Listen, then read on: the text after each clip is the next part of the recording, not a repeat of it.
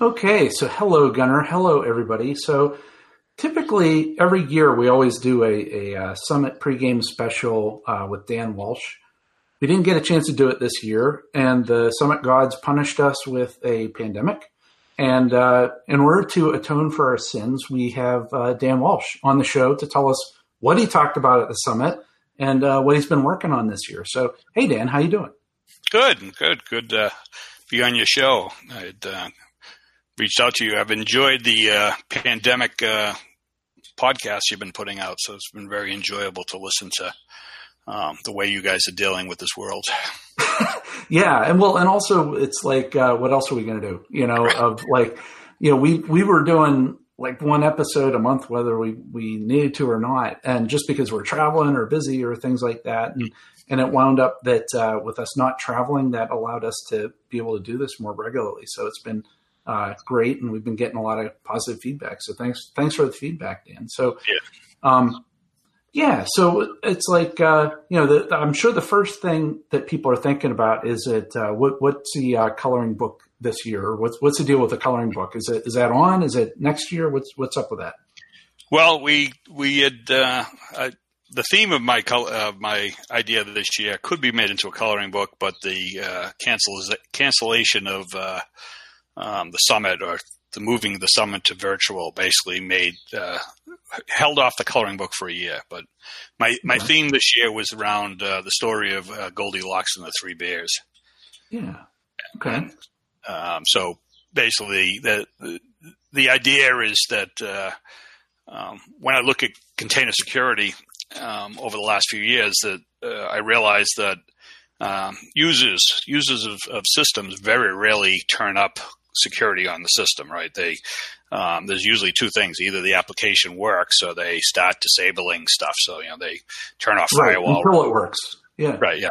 They keep on turning things off until the application works, because they're and that's somewhat understandable, because the goal of a sysadmin or a user of a computer system is to get the application to work. But because of this activity, I always said, how can we get to the point where they don't have to turn off security?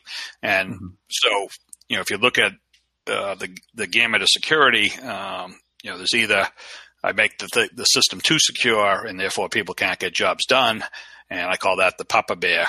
So everything's too hard, and then or too hard or whatever, and then the other way you could go is, make everything work all the time, and, just turn off all the security and, move towards, the Mama Bear world, which is, just everything's too soft.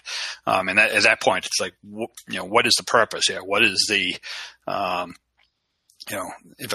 my goal here is to make systems more secure. If I turn off all the security so that everything, constantly always works, then I really haven't helped out the users at all. So the middle ground is sometimes the baby bear or the Goldilocks, and so that's where Goldilocks always picks things, right, sort of square in the middle of where it's it's pretty secure, but it's not as secure as I would like it to be. But in general, most applications work in that environment. And so when we look at containers, and you look at all the different ways that we secure containers on a system, we could make they're always in the Goldilocks moment, right? They're always in that middle ground. It's we're not doing everything as tightly as we potentially could. So the whole theme of Goldilocks and the Three Bears comes down to me talking about how can I take containers and moving the Goldilocks towards Papa Bear, right? Move everybody towards more security without users having to do that on their own, or them turning all the security off, right? Setting 4.0. Right. So that's sort of what my goal, and the goal I've given my team, is to think about different ways that we could go about doing that in the different areas of security. What I'd like to talk about quickly is when you look at containers, we look at there's really three different entities that have influence into running a container. So you have the user who's launching the container, or something like Kubernetes that's sort of describing, but really it comes down to some user has basically said, I want to run this container, and they put in their own commands to it. But as talk in the beginning of this talk, I said that users either run the container or they turn off security in the container. And those are really the two options. So the other two entities that have influence in running containers is the developer of the image, right? The developer of the application. So we usually say these are OCI images sitting at a container registry, or Docker images sitting at a container registry. And then you have the container engine. So the container engine, something like Podman or Cryo or Builder or Docker is a tool that basically takes input from the user, uses its hard-coded constants, and then pulls down an image that also has some influence on how to run the container, and combines all three influences into how the container is going to be run on the system. So if we just looked at, the thing we did last couple of years was to look at that container engine. And, I always had a problem with the Docker daemon because it was, this big daemon running as root on the system, and you ended up with what I call the least common denominator of security. So if you're building images, playing with containers, running containers in production, everybody went through the one way of running containers, and we ended up with, all those different use cases ended up being combined together into a fairly loose level of security. And what I wanted to do is we wanted to rip that apart and look at each individual tool, and then I could run each individual tool with more security. So we took what was the Docker daemon and we broke it into building containers. So we experimented with Builder as being a tool for building containers with as much security as possible, but then also, getting rid of the daemon. So just using fork exec processes to create containers. And then we had running containers and running containers just to play and build them, playing around with containers. That's where Podman, which mimics the Docker CLI, and by breaking those two tools out, we actually figured out that we could actually run them rootless on the system, and so that we ended up with individual tools that could run with much better security than and do most of what you do with the Docker daemon without even having to be root in the system. Then the third tool that we came out with is Cryo, which is what I call running containers in production. So when you get to the point of, say, a Kubernetes type environment, you need a daemon that's just going to run containers in production.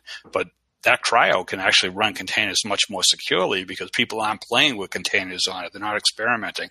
They're not building container images on it. So by splitting apart the container engine into multiple different tools, we started to get to the point where we could run each one of the tools with much tighter security and different use cases than everybody running with a single container image.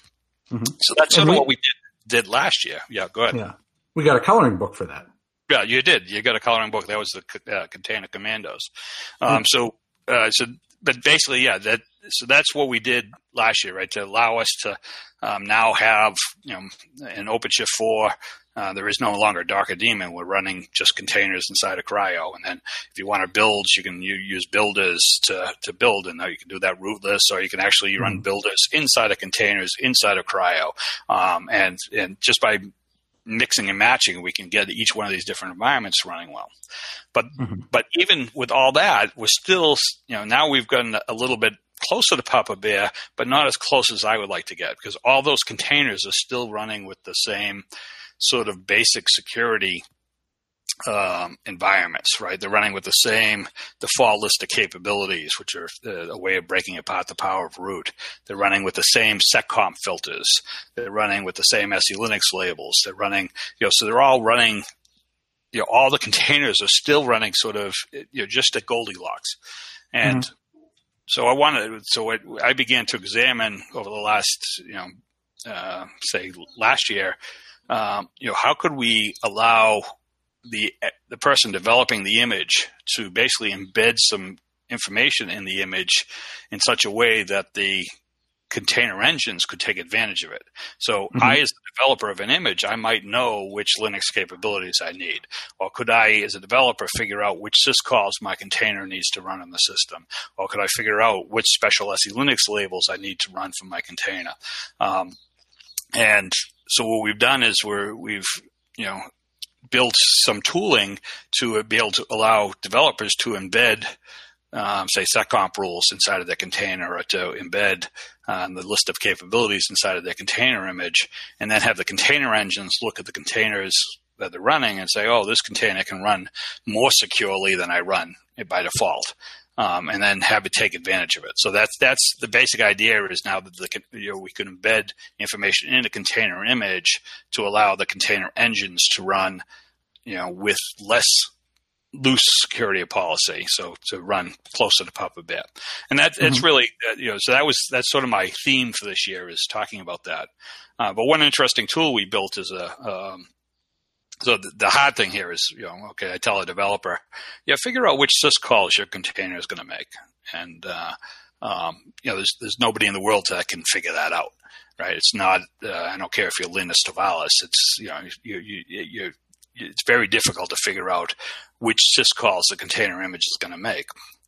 But there's a new feature in the Linux kernel nowadays called BPF, Berkeley Packet Filter, which allows you to instrument the kernel to get reports out of it. And what you can do is you can actually tell the kernel to watch a group of processes on a system and say, what syscalls are these processes using? And we could record them to a file. So last summer we had a Google Summer of Code student come in, and we said we wanted him to experiment with building us a BPF filter to watch, all the syscalls that a container makes. And so we worked with him all summer, and we ended up creating a new tool called OCI seccomp BPF hook. And with this tool, this new executable on the system, we can actually instrument containers to use that hook. I don't want to get too detailed into what's going on, but when you start a container, the container engines have these things called hooks, little programs that they'll execute to sort of monitor what a container is doing. And so what you could do is you could fire up this hook, and it'll watch the container to instrument the kernel with a BPF filter, and then we'll write out over time all the syscalls that a container would execute. So you can imagine you could just hook this up in, say, a Kubernetes environment and run a container even in production for many, many months, recording all the syscalls. And once you're confident that you haven't seen any additional syscalls for a couple of months now, and you're confident it works well, now you could say, let's put it in enforcing mode. So it's sort of like the old SE Linux permissive mode versus enforcing mode, but now it's for seccomps. So to give you an idea of how secure we can get it, there's one of the security companies had a report. Right now, syscalls, we allow about, well over 300, nearly 400 syscalls for all containers, just because we don't know what the container is going to do. And this report basically said that they thought that most containers would run with about 70 syscalls. So imagine going from 300 syscalls down to 70. That's a pretty decent improvement in security. And so now you could really start to take advantage of parts of the operating system to really further secure your application. And then we want to do is, of course, embed that seccomp filter inside of the image. So, again, Cryo or Podman would download an image and would see that syscall table, see if it's a subset of what it was going to run by default. If it is, then it could securely run with much less syscalls or much less capabilities and stuff. So that's my basic theme. And we could go on for hours, but I think most of you could see there's a couple of YouTube videos of me giving the talk and giving some demonstrations and stuff. So yeah, and was it Urvashi and Sally did a webinar on this too? Yeah, so a couple of the engineers that I've had underneath me for a few years, they put together a presentation for OpenShift Commons this year, and so if you don't want to listen to a heavy Boston accent, it's probably better to go and see them do it. And they do a really excellent job, and I'm sure you can put up the video of them giving the talk, and it really at dgshow.org. You're right. Oh, of course. Thank you for that. Of course. Yeah. Give you a plug. Yeah. And so, and that's, the thing that's interesting there is what you do all this development on the Fedora side, it makes its way to RHEL, and then it makes its way to OpenShift. How far away is all this thinking from, say, like OpenShift? Yeah. So in our team, we obviously work on all areas. My team works on all areas of containers, and so we have the tools, the Podman and the Builder, and then Cryo. And Cryo's the one for OpenShift uses. But with our sort of our development ideas, we sort of percolate them inside of the lower level tools like Podman and Builder, and that's where we're doing our experimentation and say, is this a good idea? How would we do this? How would we build it? And then once we get to the point that it looks like it's a good idea, then we basically add the patches to Cryo, and then it bubbles up into OpenShift. So usually, and it's, if you think about it, that's the way Fedora into RHEL and stuff works. But at the lower levels, we're doing it with container engines. So usually it's within 6 months of us doing something and some of the low level tools. It ends up showing up in the higher level tools. So that's some of the stuff we've been working on anyways. So. Okay. And what about like container portability? It's like people will go back and forth and say, containers, they can go on any container host and everything. But if you start filtering by capabilities, do all the capabilities line up, or assumption wise, or how does that work? So with the, obviously, containers capabilities is a Linux concept, so the capabilities are the same across all Linux platforms, and all of our tools work on all the different distributions. Matter of fact, I think just today, Podman made it into the unstable branch of Debian. But these things would work across all the platforms. It's not nothing is specific to any platform, and frankly, none of this. We're not modifying anything that would make these containers not be able to run on top of Docker, for instance. It's just that if you run them on top of our platforms, we will take advantage of this additional information. So we're very cognizant. We'd never want to break any portability of the applications. It's just think of these as more breadcrumbs that we're putting into the container image to say, hey, if you understand this breadcrumb, then you could, you're getting information from the developer that tells you that, hey, my container will run with, in this tighter security mode. But by default, if you ran it with Docker, it just run with the Goldilocks version of security. The Mama Bear. Right. Yeah. Well, closer to Mama Bear. Yes. Yeah, right. Yeah. Okay. All right. So, and then, we talk about, using Podman and all that. And then there's OpenShift, and I'm sure there's a whole continuum of doing containers on RHEL and containers on OpenShift. Are there, like use cases for like unorchestrated containers, like just running on top of RHEL? Yeah, it's an interesting concept. I mean, if you talk to traditionally RHEL has been used for running services, and then OpenShift has been used for sort of orchestrated services, right? So you're taking 15 or 20 machines and joining them together and running your workloads and then moving back and forth. But there's still a huge market, RHEL is still a huge market for running just single services or just a group of services on a system, and they don't necessarily need to be orchestrated together. So our view of the world is to look at both ends of the spectrum. So one of the things we've been doing with Podman is our tool for running individual containers on a RHEL system, and as I said, Cryo is for running in OpenShift. So, but we've been looking at certain use cases. So we get down to the, say, edge servers. That seems to be the hot new topic in the universe now. Is I need to have my edge service, and my definition of there's a whole gamut of edge servers, but I'm really talking about sort of what I call the far edge. So if you can imagine a computer system sitting out on a oil rig, or even a computer system in a car or in a tank, or a computer system running at a windmill. These things have spotty networking connectivity. They have limited access. I mean, we've even talked to certain companies about, sort of emergency vehicles and things.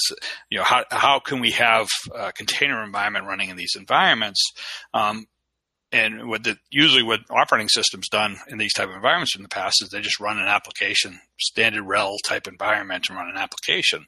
But imagine if you could move to a container environment where you might have Podman running the service on the system. Well, then now you're running your service for a certain amount of time, and you want to be able to update that service. So what we've done with Podman is really are integrating heavily Podman into systemd, into some of the advanced systemd features. And what we want to do is we want to have a service. So you run your sort of traditional container environment, run 2 or 3 containers, you get it up and running properly, and now you can tell, using similar commands that you've been running over the years. Now you can tell Podman to generate a systemd unit file based on that service. But that unit file can also, where we embedded that unit file is the intelligence into the unit file and the services to actually not only start and stop the service via systemd, but also update it automatically. So we're building tooling to allow you to take a service that's built in a container, you run it on top of a RHEL system, and then periodically, it will wake up and using a systemd timer, and we'll basically go back to the registry, container registry, and see if there's an updated version of the application. So if someone pushes out, version 1.1 of your application, and what the tooling will do is it'll use Podman to go back to the registry, download the updated image in the background, and then at some point will restart the service. And when it restarts the service, it'll destroy the previous container and create a new container, and now your system's automatically updated. So that's sort of what we're doing with Podman. But you can imagine the other end of the spectrum is, could we do that with the entire operating system? And that's sort of what, in my opinion, the future is going to be. We're going to have a CoreOS type operating system, and now you could have the entire operating system sitting on this far edge server and slowly downloading an updated version. So say you're going from 8.2 to 8.3, and in the background, the operating system is being updated, and it continues to run your individual Podman services on the box, and eventually the new operating system comes in and the machine automatically reboots into the new operating system, and maybe the container downloads a new version of the container, and you can back up and your machine is instantly updated with no humans ever touching it. And what the beauty of CoreOS is, after it reboots, if something goes wrong, it can actually reboot back into the previous state and get the container back, running in the previous state. So those are things that we, experimenting with updates. But at the same time, we're also looking at, on the OpenShift side, it would be kind of cool to have Kubernetes be a communications path out to these nodes. So I think over time, Kubernetes will grow and become lean enough to be able to handle these images. But in the time being, over the next few years, I think Podman is going to have a use case for running containers on RHEL boxes, just like we've traditionally ran services, except now they'll be running in the form of containers and it totally integrated into systemd. And then as people get comfortable and we get better at more distributed Kubernetes environments, Kubernetes will eventually grow out to the far edge service. So I think we'll have both going forward. So, and again, our goal is to bridge the gap, right? To figure out one of the cool features that a lot of people are starting to play with Podman is Podman has the ability to generate Kubernetes objects. So you can create with Podman, you create your container workflow and your pod workflow. And, so sort of traditionally what people played with Docker over the last few years, and they get to a certain point and they're comfortable. And now we say, okay, now make that run in Kubernetes. And that becomes a whole new learning curve. And so with Podman, we have is a command called Podman generate kube, and it'll take your pods and your containers that are running locally and actually generate all the Kubernetes YAMLs and deployments and things like that you could then use directly into OpenShift and really move your containers off of sort of the traditional single node work case into the Kubernetes work case. So we're really looking at how can we make the whole gamut easier with our tooling. That's cool. And I see that also as an entry point for people that are like, oh, I'm not quite ready for Kubernetes yet, and I'm a and I'm a hardcore Linux person, this is a way to get started with containers and then grow into Kubernetes whenever you're ready to go into more complicated things. So, yeah, exactly. And I know too that we could probably talk until the pandemic's over.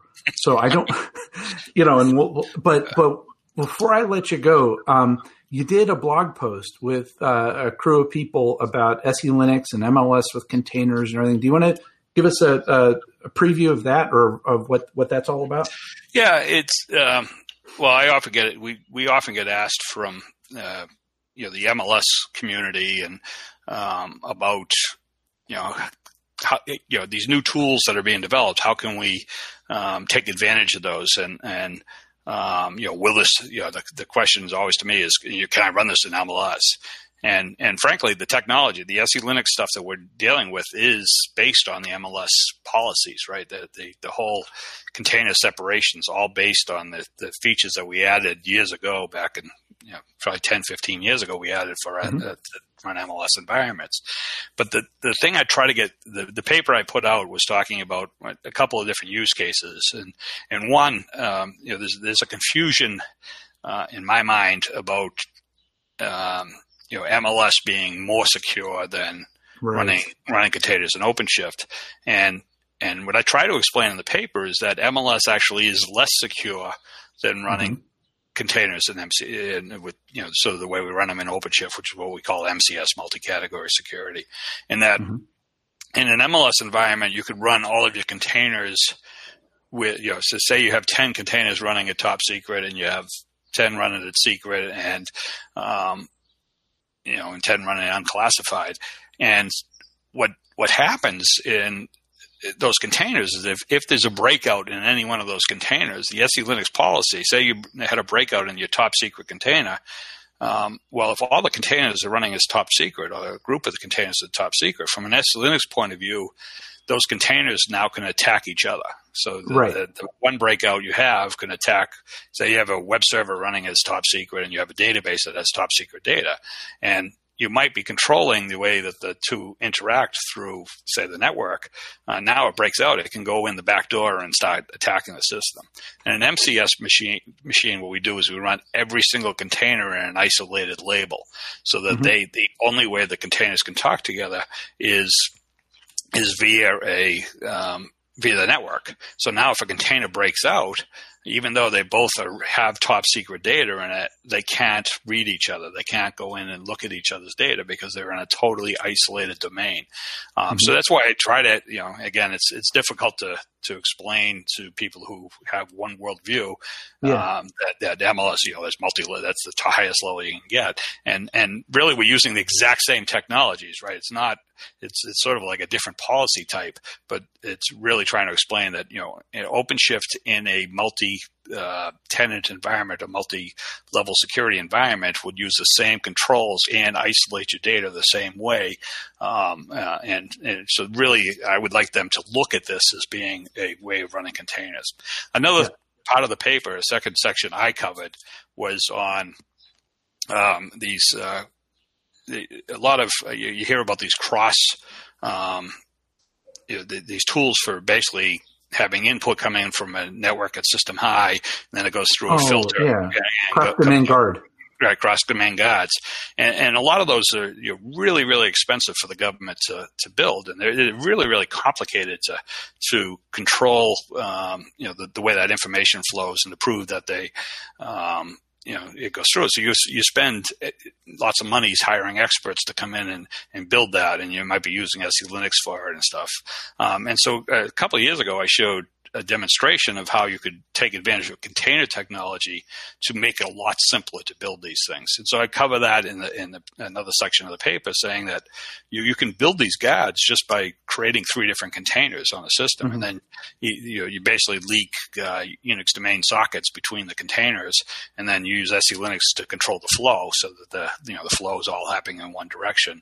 But all of a sudden, each one of the processes inside of the containers can be isolated from the network. They can take care of network namespace. They can take advantage of PID namespace, so they can't even see the other processes running on the system. But there's really cool technology that these people wanting to do these type of guard systems that are available and easily done with a tool like Podman that would really make being able to do guards a lot easier. So I try to cover that type, to every so often I like to throw a bone to sort of the high level security people. Right. That there is technology that they really should start to look at and play with to satisfy some of their needs.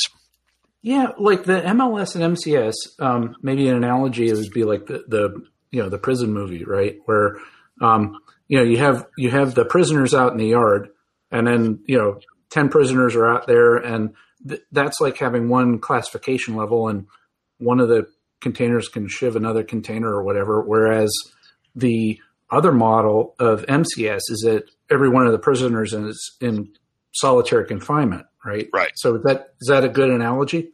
Yeah, I think that's a good analogy. And then maybe the guards are the way that they could communicate together, right? So that it becomes a real control flow. That the kernel can really control the communication as opposed to just allowing, you guys are all at the same level, so you can all go in the same room together. And if one of them is bad, he's going to right. So that's a good analogy. I might steal that from you. I want royalties for the next coloring book. That's going to be a very dark coloring book compared to other ones you've done. But I won't be doing like Shawshank Redemption or something. Yeah. So. All right. Well, this was awesome, Dan. I love. I feel smarter. I want to do some multi. I want to do a trusted guard with containers now. This is going to be awesome. I didn't know what else I was going to do during the pandemic. So I know what you're going to do for during the pandemic is open your web browser and go to your homepage. And what, for everybody else, for them to set their homepage, what should they set it to? Oh, that's I thought everybody had it at this point, but it's dgshow.org, as Dave and Dave, and D is in Dave and G is Gunner, show.org. Yeah, very good. Very good. Awesome. So thank you, Dan. I really appreciate the time, and hope everybody enjoyed it. Stay safe out there, and we'll catch you all next time. Great. All